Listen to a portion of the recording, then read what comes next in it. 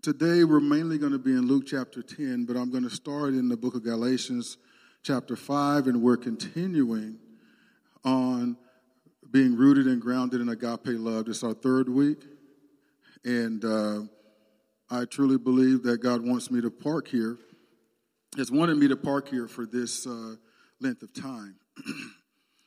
And as those of you who are getting your Bibles ready, the verses will be on the screen.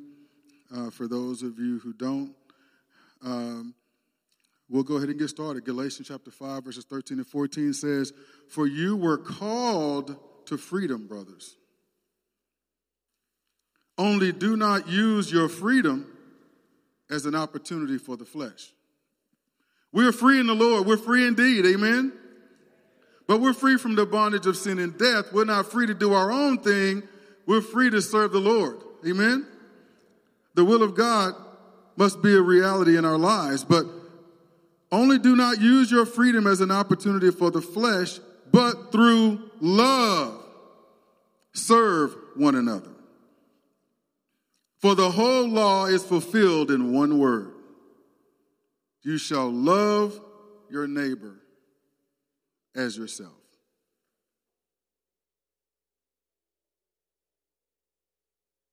I am privileged to be pastor of a church that is a loving church. And I can't commend you enough. I believe God has drawn people to this body because of the love that He has deposited into this body. We care about one another. We care about our community. We care about those who are in need. And so I am proud and I'm privileged to be the pastor of a church of such wonderful people who really want to grow in the love of God, who really get it and realize that it's all about relationship, our relationship with God and our relationship with one another. Are you hearing me? And yet, the journey still goes on. We still need to grow in these things. And I believe God is challenging us to take further steps in that journey.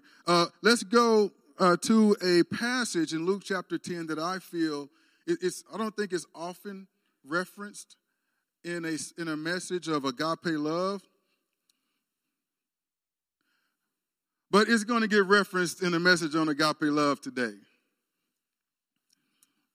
For good reason. Chapter 10, starting at the 25th verse.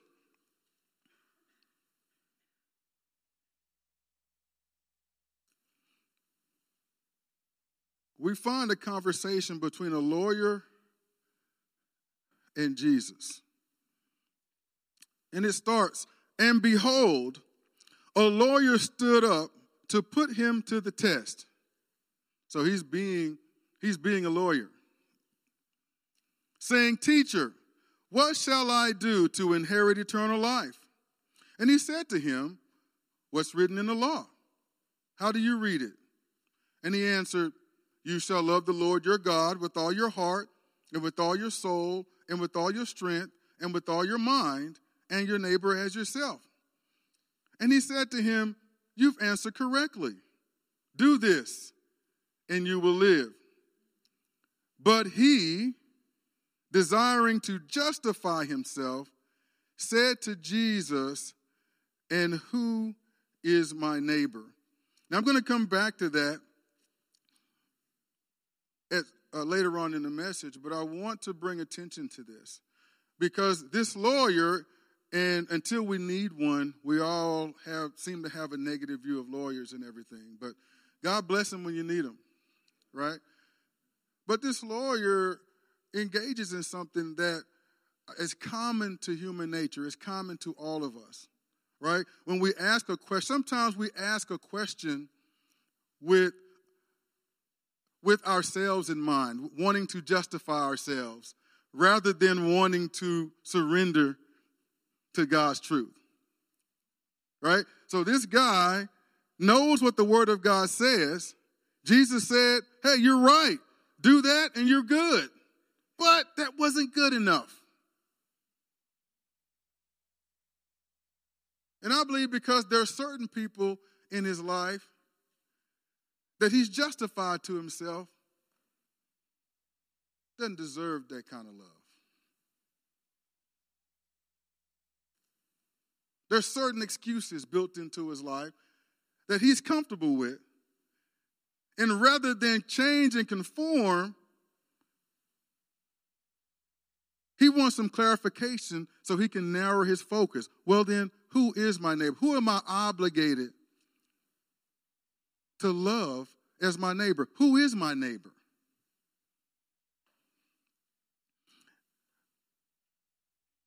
We'll cover the backside of that, and I'll cover the compare and contrast. But that's his heart. Who is my neighbor? And Jesus, rather than just answering him directly, answers him with a parable. And there is a lot to unpack in that parable that many of us have gone over many times, but we're going to do it again, and I pray that God really gives you something of significance for each of you personally. Jesus replied to that question by saying, a man was going down from Jerusalem to Jericho, and he fell among robbers who stripped him and beat him and departed, leaving him half dead. Now by chance, a priest was going down that road, and when he saw him, he passed by on the other side. So likewise, a Levite, when he came to the place and saw him, passed by on the other side. But a Samaritan, as he journeyed, came to where he was. And when he saw him, he had compassion. He went to him and bound up his wounds, pouring on oil and wine. Then he set him on his own animal and brought him to an inn and took care of him. And the next day he took out 2 denarii and gave them to the innkeeper, saying, take care of him, and whatever more you spend, I will repay you when I come back. Which of these 3 do you think proved to be a neighbor to the man who fell among the robbers? He said, the one who showed him mercy. And Jesus said to him, you go and do likewise. So we have in this parable, it doesn't give a name. To me, it is apparent or obvious that he is of Jewish descent. He's traveling down a road that is well known to be full of robbers and thieves. The threat of being treated like this man was always present. So it was a huge risk. I've heard it said by some, thank God not a lot, by some, that some think that he deserved it by going on that road by himself. Most people travel by caravan or group in order to have extra protection as they travel this road. But to think like that is to miss the point of the parable. Because in the parable, not just the man who got beat up and left half dead walked down that road by himself. Everybody, all 4 people in the parable walked down that road by themselves. That's not what the Lord wants us. He doesn't want us looking at the victim with a critical eye. There's a message that he's trying to deliver to this man who asked a question with the purpose of justifying him loving his neighbor on his own terms. Instead of fully investing and fully applying himself to loving his neighbor with agape love by God's terms, by God's standard. Are you hearing me today? And he's speaking to that question and to the nature of that question. So we're not going to focus on the judgment of the guy who was beaten up on. And we're not going to have any attitudes about whether or not he deserved it, because this is coming from the Messiah, who paid a sin debt for us, right? Who did for us what we did not deserve to have done for us. So obviously it's not the heart of Jesus for us to think in those terms as we look at this passage, right? While we were still sinners, Christ died for us. Amen? We didn't deserve this salvation that we get. It's the love of God that compelled him right? To send his only begotten Son to pay the way, our way for salvation and reconciliation with him. So this man is beaten and he's half dead. I'm not necessarily going to judge anybody today. The priest and the Levite, we'll just bunch them in together. Men of God, if there was anyone that this guy had a right to expect them to care and have compassion about him, toward him, and to conduct themselves toward him in the agape of love, it's these guys who had vowed themselves to serve the Lord.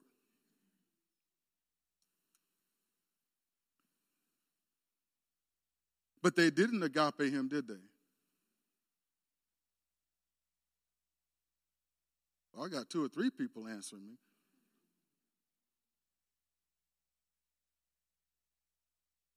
We already talked about agape love is a sacrificial love. It looks outside of oneself. It does not look for what it can be benefited by. It loves out of compassion. It acts out of a selfless love that seeks the betterment of someone else without consideration for anything in return. Not because they earn it or deserve it. Right? You might not particularly be crazy about the individual, but you know God loved them. God so loved them that he sent his only begotten Son to die for them on the cross. And because God loves them, we're going to act in the way that pleases the heart of God. We're going to act toward them, right, in a way that represents God well. Are you hearing me today? Right? Because I'm thinking about what possible excuses that could have been made in the mind of the priest and the Levite who did not stop. Road was a dangerous road. For them to stop might put themselves at risk. And that's a legitimate reason, but it's also an excuse not to really act in obedience to God, right? Because God is our protector. He's our defense. If he's called us to do something, he's going to give us the grace, the ability to do it, right? And he's going to protect us. And that doesn't mean that we're not going to face challenges. But whatever challenges come as we're walking in obedience to God, he's going to give us the ability to walk it out, walk through it.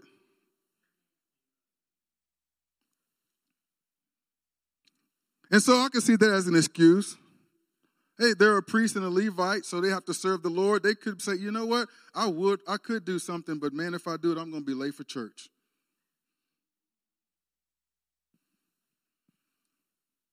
You know, I'm going to pray for somebody needs to help that man. I'm going to pray for somebody to do that. I would, but I'm busy. I'm on my way.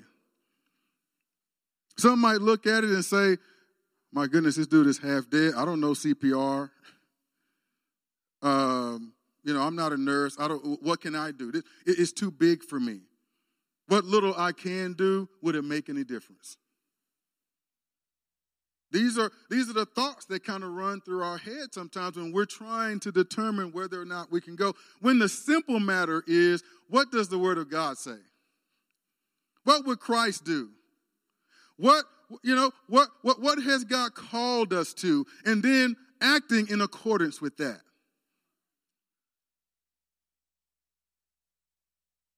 Like I said earlier, some might say, well, he brought it up on himself when he made the dumb decision to walk this road by himself.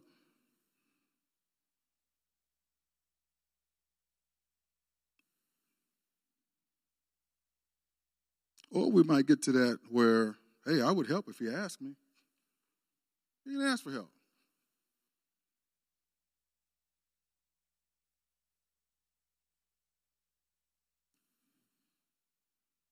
It's quiet as church mice in here right now. But not only did they not help him, they gave him a wide berth. They walked by him on the other side of the road.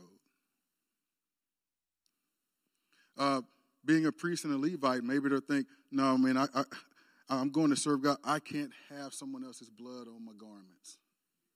This is a little too messy for me.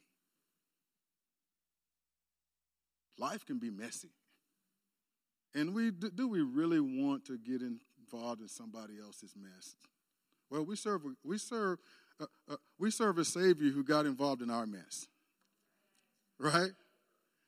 And you know, God is in the business of cleaning up messes, right? He's in the business of taking the brokenness of our lives and healing and making us anew, making us again another, restoring us. Amen? Right? And he's called us to be his hands and his feet, to be humble and willing and surrendered enough to go into the messes that he would call us to and bring the life of Christ. Amen? We have to be willing to do that because the church has to exist outside of the four walls of a building. It has to be relevant outside of our own group of believers. We have to be relevant in the society and in the community that God has called us into, right? And for us to be relevant in people's lives means we're going to have to get involved in people's lives to the extent that they will allow us. We're not going to press or push our way into people's lives, but people need to know the God that we serve, how much he loves them and cares for them. And if they won't take the initiative to come into a church, right, then rather than judge them, we need to be very proactive about going out into the highways and byways and into the community and with the love of God to make those relationship connections so that they might come to know the God that we know and taste for themselves and see that he is good. You know, there's a lot wrong in society, and it's easy to judge and complain, but the question that before us is, what can I do? What would you have me do, Lord, to make a difference in my community, to make a difference in my family, to make a difference in my job, to make a difference in my school, to make a difference for you, Lord? The gates of hell should not prevail against this church. That means we should be advancing. Not with judgment and condemnation, but we have a gospel. We have good news that those dwelling in darkness need to hear. That they themselves might come to the Lord and be snatched out of darkness into his marvelous light. Are you hearing me today?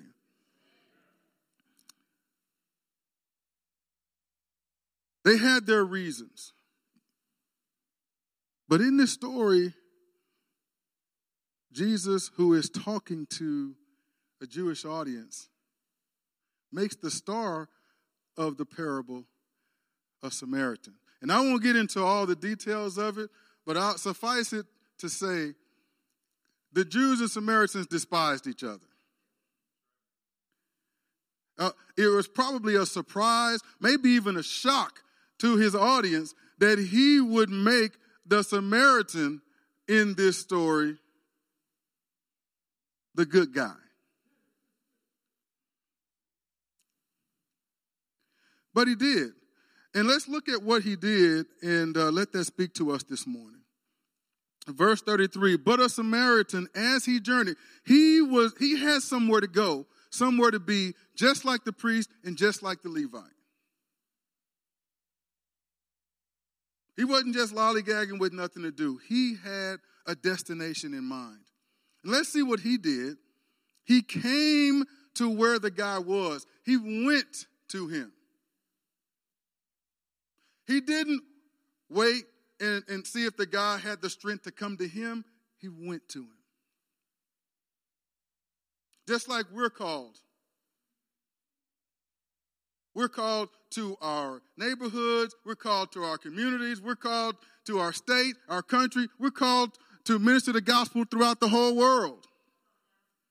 Right? And we're called to go Not just pray for them to come, but to be laborers in the vineyard, going to get those whom God has already prepared their hearts to receive the gospel if his going children are out there to meet them where they're at. But as he journeyed, he came to where this man was. And when he saw him, it says he had what? All right, I got one studious one in the classroom. I'm going to try this again. It said when he saw him, he had what? Compassion. Can we see other people with compassion? I mean, of course, we're going to have compassion toward the ones that we brought into this world. We're going to have compassion to those whom we share bloodlines with. We're going to have compassion with close friends and people that we have things in common with. But what about the others? Can we see their plight? There was nothing in common between this Samaritan and the Jewish man who was half dead on the ground. As a matter of fact, there was great division between them. Culturally, racially, societally, there was great division there. So we got to look at that in light of that backdrop. There's a lot of reasons that he could have used to justify to himself not stopping and not caring about the plight of this man. And yet, he paused. He looked upon the man. He knew that he was a Jewish man, but he went to where he was. And when he saw him, he had compassion. Some translations say he had mercy. I'm looking at this, and I know what the word says, but what I'm seeing illustrated here is agape. And let's read on. He went to him. There he goes again. He went to him. He bound up his wounds, so he's caring for him. He's treating him. He's doing for him what the man at the moment is not able to do for himself.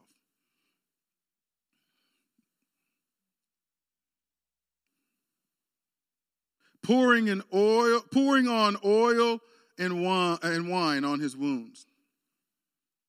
You know, wine in this case would serve as a kind of an antiseptic. Oil like a salve, right? So you have some disinfecting going on, and then you have some soothing, comfort to aid in the healing process of this man. This man, physical wounds, but oftentimes when we're dealing with people who have wounds of the heart. You know, wounds of the soul, right? The wounds that aren't visible to the naked eye, but they exist. And God is calling us, right, to go to them, to set those broken bones in the spirit. Amen? All right? To care enough to bind up those wounds. Pour a little oil and wine on them in Jesus' name. Not to get anything out of it. Not even for the motivation of, I'm going to do this with the expectation that they're going to come to church here. No. We're just going to do it because it's the right thing to do. Right? We're going to do it because our Lord and Savior would have done it. Right? We're going to do it because out of obedience, because the Bible says to love our neighbor as ourselves. And who wouldn't in that situation want someone to care enough to see them, to care enough to do something to help them in their time of need? Amen? Then he set him on his own animal and brought him to an inn and took care of him. Let's pause here. If he had his own donkey or mule, whatever you want to call it, whenever he would get tired, he'd get on that, and it would make the journey more doable, right? It's less burden on him. But this man, again, he's from the enemy side. He's from the Jewish people who look down their nose at us Samaritans. He's already done more for this guy than the priest and the Levite dared do. And he puts him on his animal, which means he himself walked.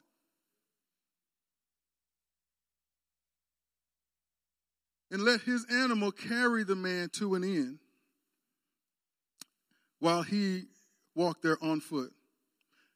And when he got to the inn, he took care of him there. He stayed a while and took care of him to make sure he was all right. Get him checked into the inn. Get him a room.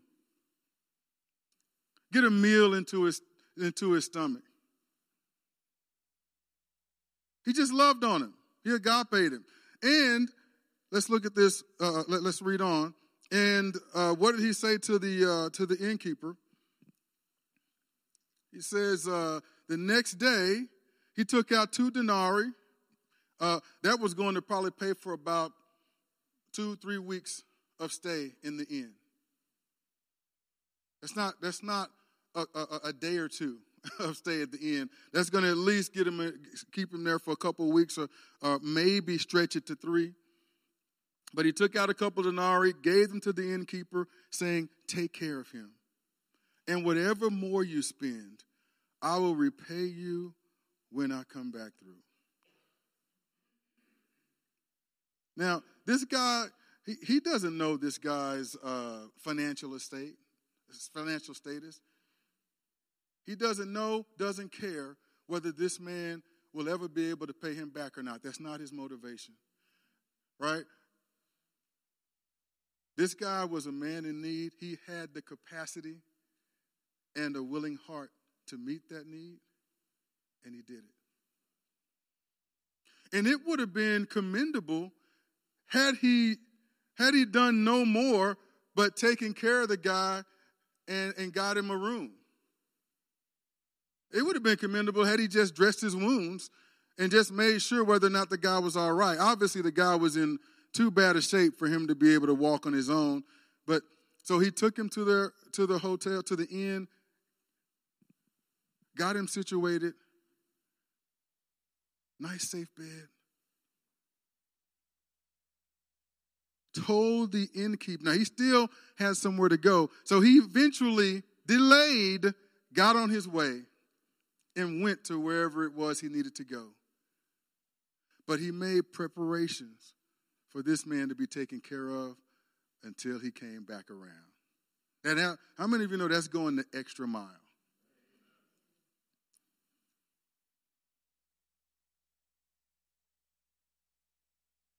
He had already done his good deed, but he had decided, no, what is the God kind of love? What does the God pay? I want to be there and serve this guy until he's fully recovered. My aim, my goal is for this guy to be whole and to know that he's able to carry on forward in good health. And so, having committed myself to this, I'm going to see it through.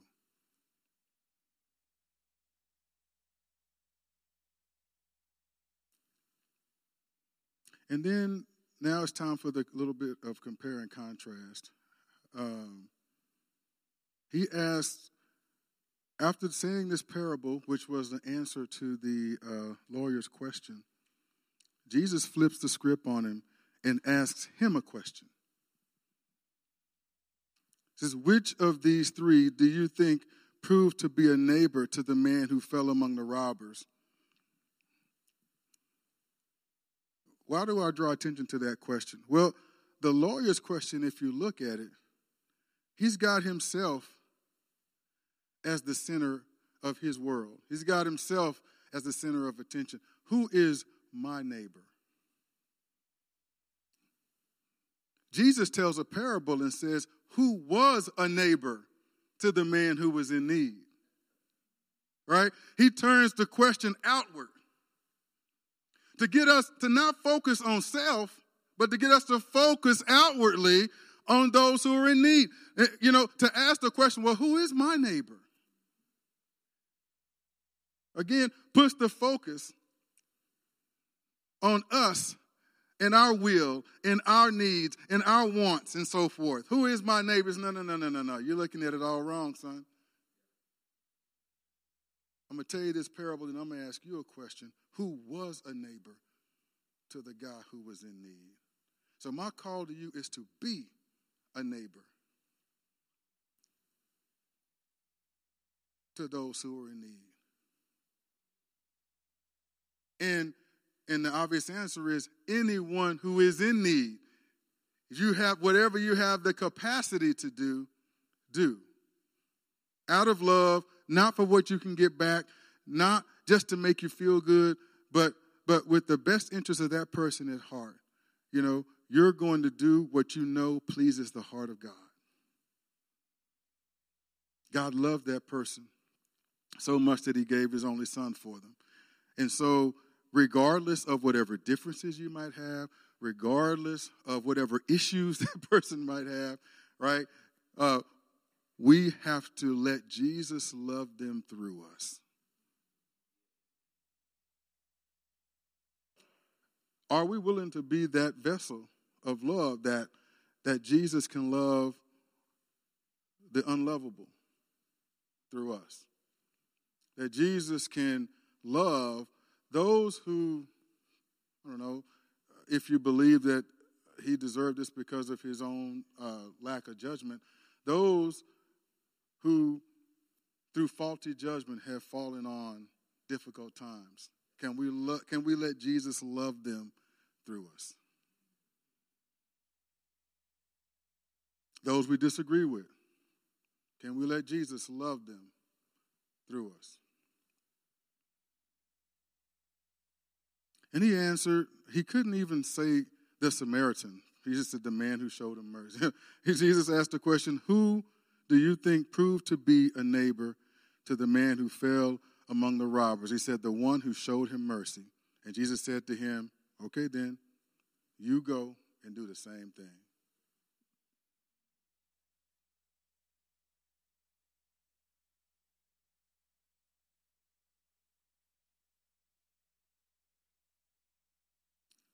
It's hard for me not to sing Mr. Rogers, would you be my neighbor? But he proved to be a neighbor to the man who fell among the robbers. And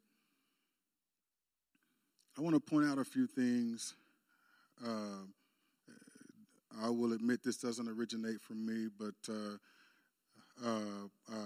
I ran across this, and I felt like I needed to add this to the message. There are a few ways that the Samaritan was like Jesus in what he did. You know, Jesus was embraced and loved by many, but he was also despised by many, right? So we have a Samaritan here who was an outsider as far as the Jews' perspective is. He was an outsider and he was despised. He came on the scene after others had failed to meet the need.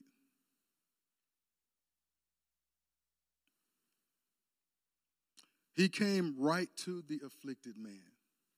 He came to him.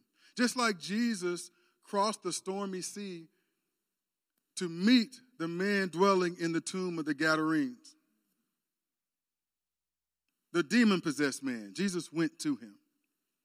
The woman at the well, Jesus went to him. The lame man at the pool of Bethesda, Jesus went to him. All the people that the Pharisees criticized Jesus for sharing a meal and drinking wine with, fellowshipping with them, he went to them. You getting the theme here?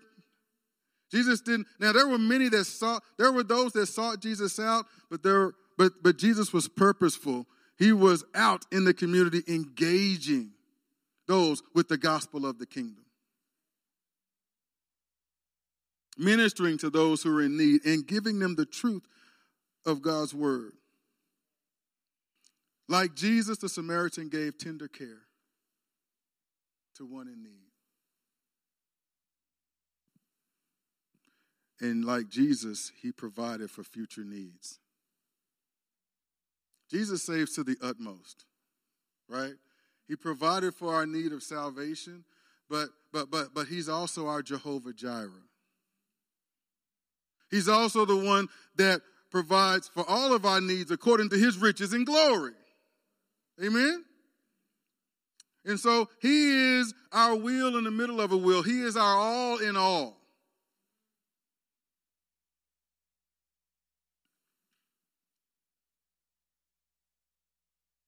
And I think there's significance. I think that that's that connection where the Samaritan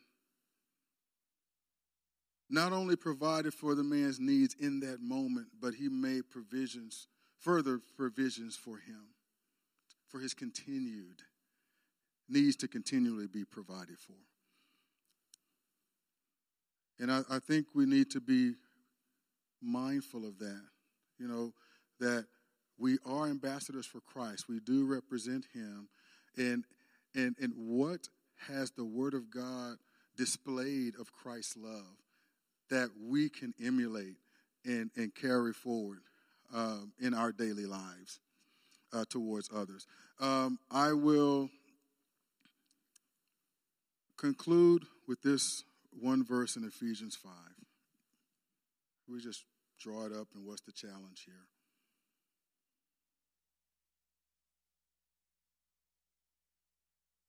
I think I've beaten that dead horse.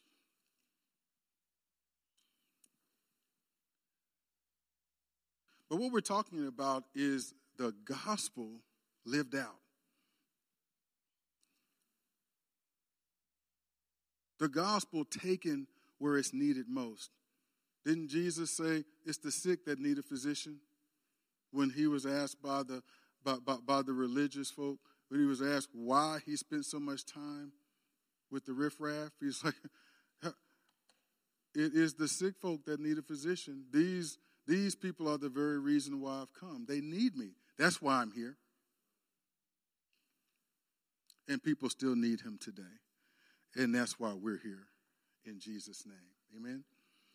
Ephesians, I will finish with this. Ephesians 5, verses 1 and 2. Therefore, sons and daughters of God, therefore, be imitators of God as beloved children. And walk in love, walk in agape, walk in love as Christ loved us and gave himself up for it. So it isn't our own definition of love, is it? It isn't what passes what passes the societal standard. God has defined how he wants us to love one another. He has displayed it by his own actions, what love means to him and what it ought to look like. And he has told us through his word here in Ephesians 5, be imitators of who? All right, be imitators of God. Right? So that means if my mama or my daddy did not live up to that standard of love, well, that's not my standard.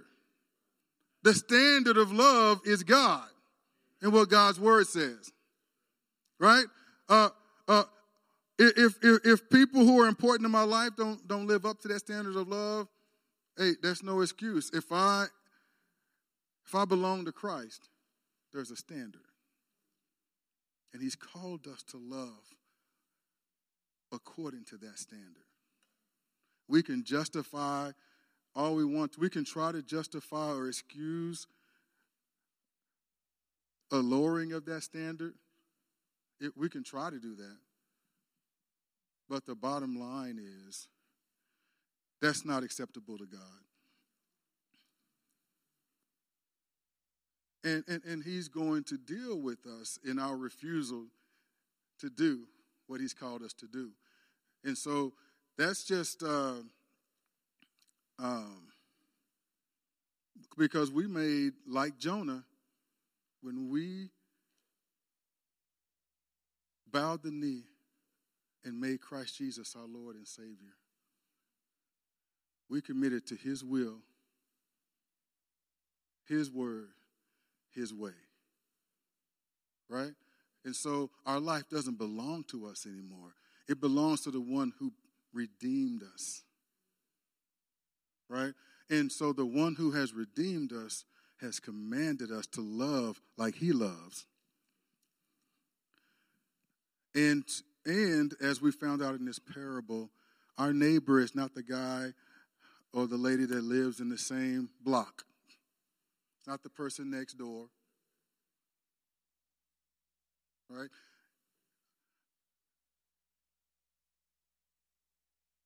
We walk according to a different standard. We follow after the leading of our Lord and Savior. And he loved everyone in need was his neighbor. And he's telling us the same is true for us. It doesn't mean that each one of us is personally responsible for meeting the need of everybody who has a need, but it means that we do need to have a soft heart of compassion that God can use to lead us to the people that it is our assignment.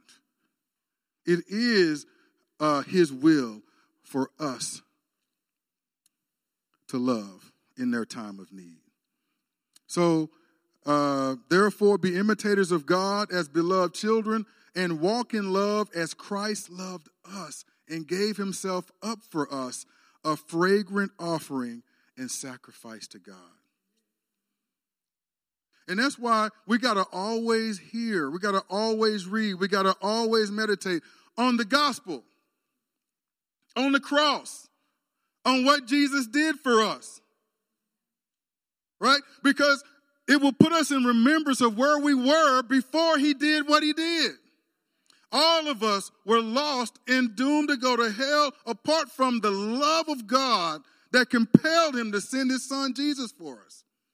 And he gave himself. In his life, he said, no one takes my life, I give it.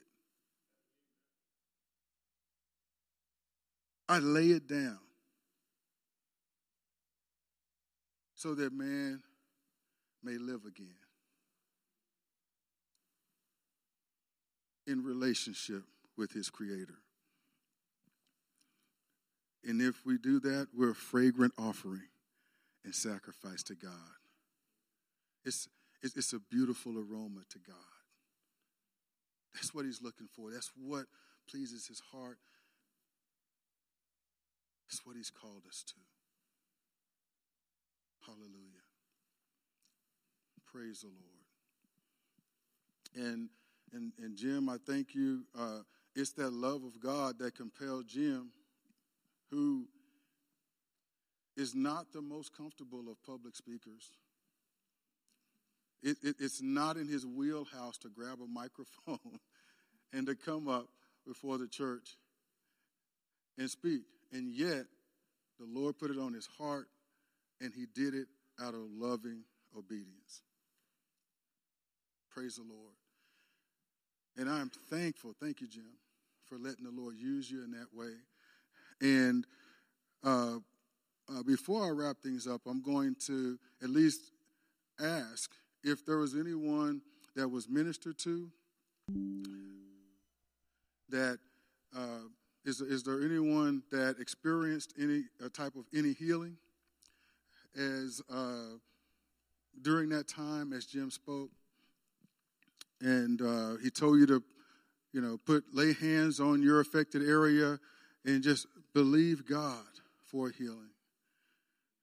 Is there anyone in here that received a healing today? It's okay if you do. If you do, you don't. But just in case there was, I want to give you an opportunity. Don't be afraid. Jim overcame his fear. Don't be afraid. I got one hand back there. Paula, would you like to give testimony to what God did for you this morning?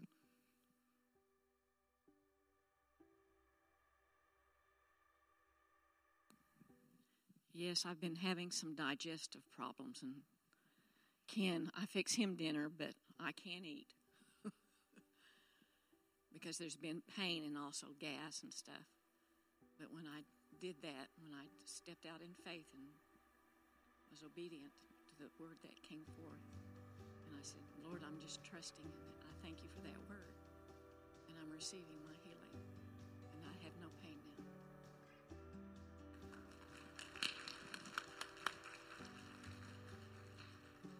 God is good. Lord, thank you for touching Paula and healing her, Lord, as she acted in obedience and in faith. Hallelujah. Is there anyone else? I want to give everyone an opportunity before we conclude the service. Robert?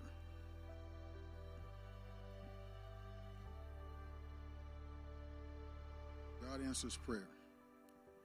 Well, I did something stupid during the ice storm out taking care of my animals. I decided that I needed to get ice out of the water trough for my ducks. The thing probably weighed about 150 pounds. And instead of lifting with my legs, I lifted with my back. So I've been walking around with a wrenched back for about 8 or 9 days.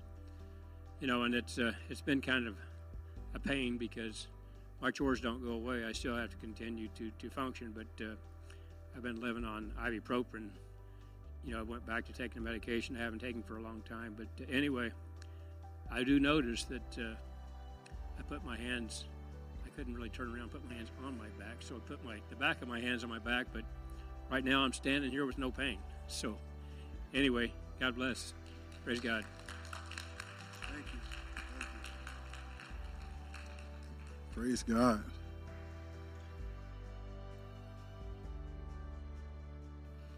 Hallelujah. Anyone else going once? Going twice. Praise the Lord. Thank you. Thank you, too, for sharing. God is a miracle-working God, but I can't emphasize enough. I still believe the greatest miracle is salvation, right? And so, but God, He desires to meet us where we're at every time. He hears your every cry. He sees you where you are. And the beautiful thing about what happened when Jim came out in obedience was, there's a couple of people who got a chance. They already knew God. They already know God is with them and that God answers prayer. But they didn't even have to have someone lay hands on them. They didn't have to have the elders, come before the elders. God met them, touched them, healed them right where they were. He's their personal healer, right? He's our personal Savior. He's our personal friend, our personal Lord. And Father God, I thank you so much for your great love toward us. I continue to be overwhelmed by the knowledge of your love that existed for us well before we even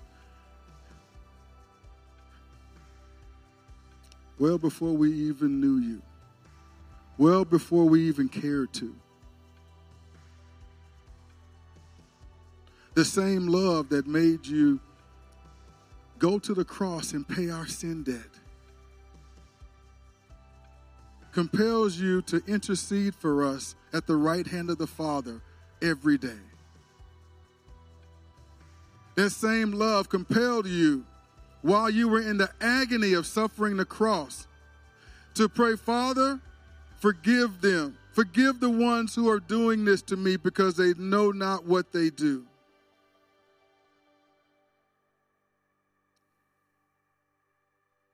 Thank you so much for loving us so very much that you provided a way of salvation while we were still sinners. Thank you, Jesus, that you willingly laid down your life. You sacrificed so much for our benefit, for our good.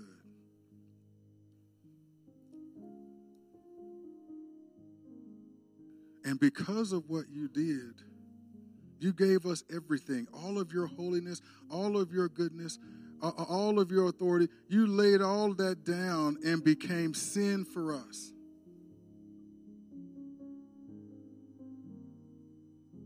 You get all our faults. You get all our limitations. You get all our quirks and foibles.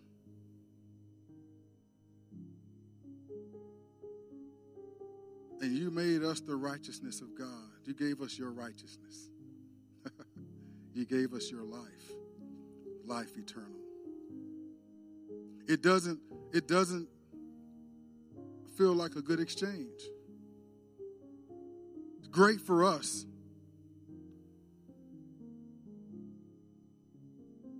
But shortchanged for you. At least that's what it seems like on the surface. But knowing your heart to the extent that I do, there's so much I still don't know, but knowing what I know of your heart, that exchange was well worth it for you because you got us. We were your treasure. We were the apple of your eye. Yeah, we got faults. Yeah, we got issues. Yeah, we don't love you like we ought to love you. But we're yours.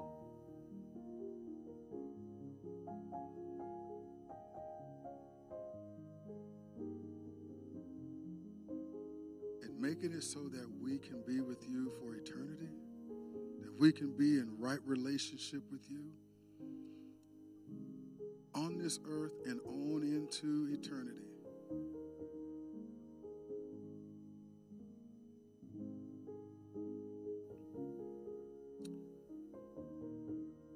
Was what really put a smile on your face, and that is the joy that was set before you, for which you endured the cross.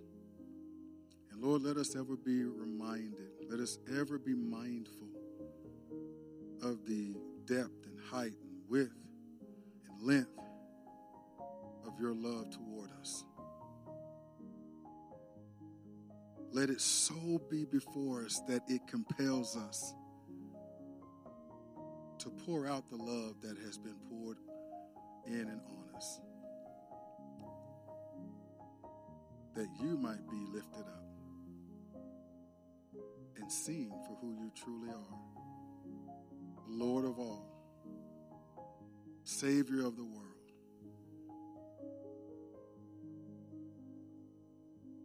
May those currently walking in darkness come to hear your gospel,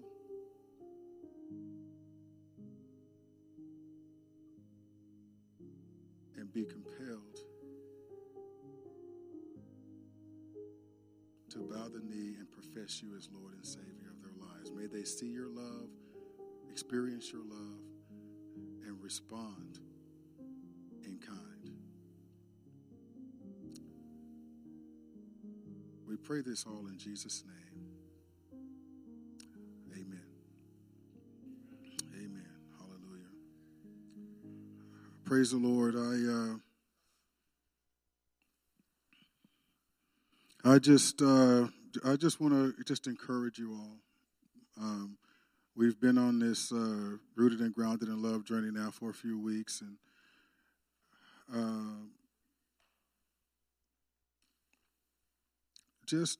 I want you to leave with the question in mind: what must I do with what I've heard today? What is God challenging me to do with this truth, this word? Meditate on that. Go to God in prayer about it. And have an attitude to be a doer. Lord, what are you saying to me? In what way must I humble myself before you? Lord, I want this. I want to walk in this kind of love. I want to be able to agape my neighbor. I want to be like the Good Samaritan in this story. I want to be like Jesus. Declare that and ask God to give you the grace and to lead you and to guide you into growing in and walking in it. Do something active with it. Be purposeful with it. Don't just say, that was a good word.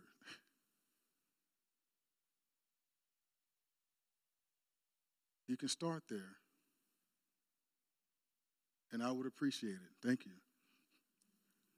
But it's not my word, it's God's word. And we all are accountable to him to be doers of his word. So I just want to exhort you. I want to challenge you. Have that attitude to be a doer, and let that guide your prayers. Let that be do further work, do further study on the word that was shared during this message, and see what the Spirit of God speaks to you, and humble yourself before him and obey him. Amen.